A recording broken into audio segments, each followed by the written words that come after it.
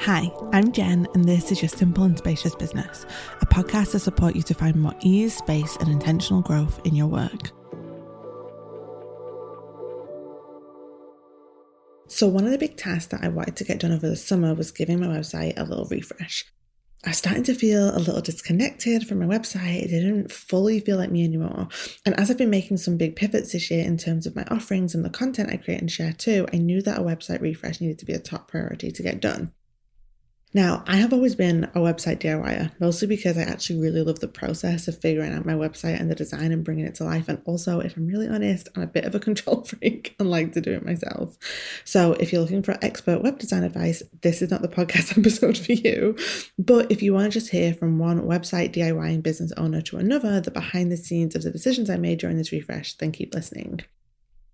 So the first update I made was refreshing my branding. This actually wasn't a decision I was sure I was going to make because I didn't hate my previous branding. And, changing your branding is a big job because that means everything previously from blog graphics to imagery for our offerings is no longer going to be aligned. But when I brought my group program, Your Simple and Spacious Business, to life in the spring, I gave it its own brand identity as I thought it would be really nice for it to have its own vibe. However, what I discovered after bringing it to life is that, and this actually makes sense looking back, is that the brand styling of Your Simple and Spacious Business actually felt way more aligned with my work moving forward. So in the end, it felt like a no-brainer to just take the time to make everything more cohesive in my work and update my branding. Thankfully, I already had all of my colours and fonts ready to go because of the branding that I created for Your Simple and Spacious Business. So the only main design task was choosing a new font to update my logo and then being really intentional with how my website would still feel quite different to the members' website so that when someone joins, it still feels like its own unique space. And then the minute I started to update my website with the new colours and fonts, I knew I had 100% made the right choice. It just felt like my website had caught up to where I am now in this season of my work, and it felt like home again. And I share all of this to say it's okay if you feel like you outgrow something in your business, even if it wasn't that long ago that it felt like the right fit. And it's probably not wise to change our branding all that often. This is probably the fourth time over the past decade that I've refreshed my brand colours, and it's always felt like a very natural evolution of what existed to it previously. But I have never regretted listening to my gut instinct if it says it's time for an update. And also for the long run, I think my flagship group offering being better visually aligned with my overall brand is probably the smartest and most easeful thing for me to do as well. And then the second update was brand new photos. So earlier this summer, I had a fresh brand shoot with the awesome Sophie Careful. She also did my previous brand photo shoot, which was back in 2019. So I was really ready for some fresh imagery, especially as I've become a mum since then. So those old photos really just felt like a version of me who doesn't really exist anymore, as I've been through such a deep change as a human since then. And also, I no longer live in the house that we took those photos in. So there was just a big disconnect to me with those old photos, and I was ready for something new. I would say that investing in brand photography is one of the best investments I've made over the years. I have zero photography skills. So having someone as awesome as Sophie do a shoot for me means I then have all this imagery I can use throughout my website and social media and content. And it really does breathe fresh life into my work. And so alongside the fresh branding, these photos have really helped my website feel like home again and ready for this next chapter of my work too. So I would say if you're ever thinking about investing in brand photography, my advice is to do it, as it really does make a big difference, I've found.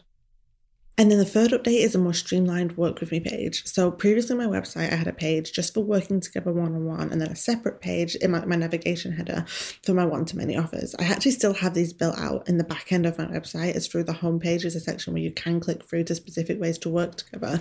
However, I wanted to keep the navigation links on my website simpler and streamline how people can discover the different ways to work together.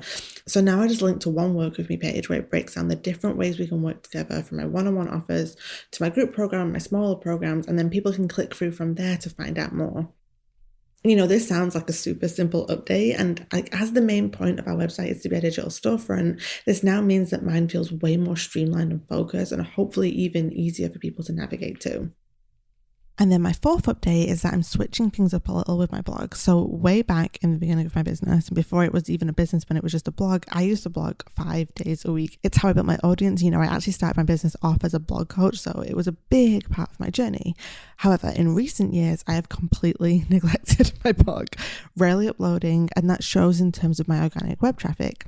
It's actually really wild here, as my most popular blog posts to this day, the ones that bring in organic traffic each month, are from 2014, 2015, and 2016, which is crazy. I just do not have enough recent content to be bringing in organic traffic, and therefore none of the organic traffic I do bring in is even aligned with what my business even is today. And also that means when someone is browsing my website, there just isn't enough newer content for them to dive into on the blog. So it's all been a bit of a mess. And now none of this has actually been a problem to the bottom line of my business. I've still been booked out for years with clients as I've podcasted, I've been consistent with my weekly letters, and I've had a lot of word of mouth that's attracted new clients and customers to my work. But now that I have more scalable group offerings in my business model, I do need to start prioritizing intentional audience growth, and rebuilding my organic traffic feels like one of the most important places to focus on, and that's where my blog comes in. So one of the first updates is just a design one. I wanted to create more of a curated experience of navigating the blog instead of people just being thrown into the latest content first.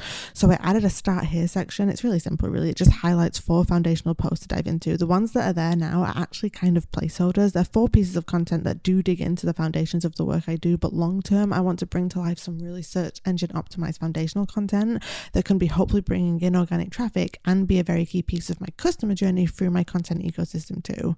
And another thing I want to do is create a better search functionality for my blog, but that's just a job for another day. But for now, I do feel like my blog is just better built for the future of my work. And my plan is to also try and update it weekly now by sharing my podcast episodes and my YouTube videos of the blog through their own blog post too.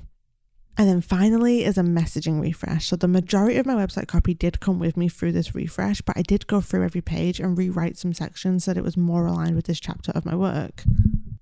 This is something I think is helpful to do at least yearly in our business, to just take a fresh pair of eyes over our website copy and see if it's all still feeling aligned. You know, we're always evolving and growing in our work, and it's natural that our website copy will need to catch up with us sometimes along the way.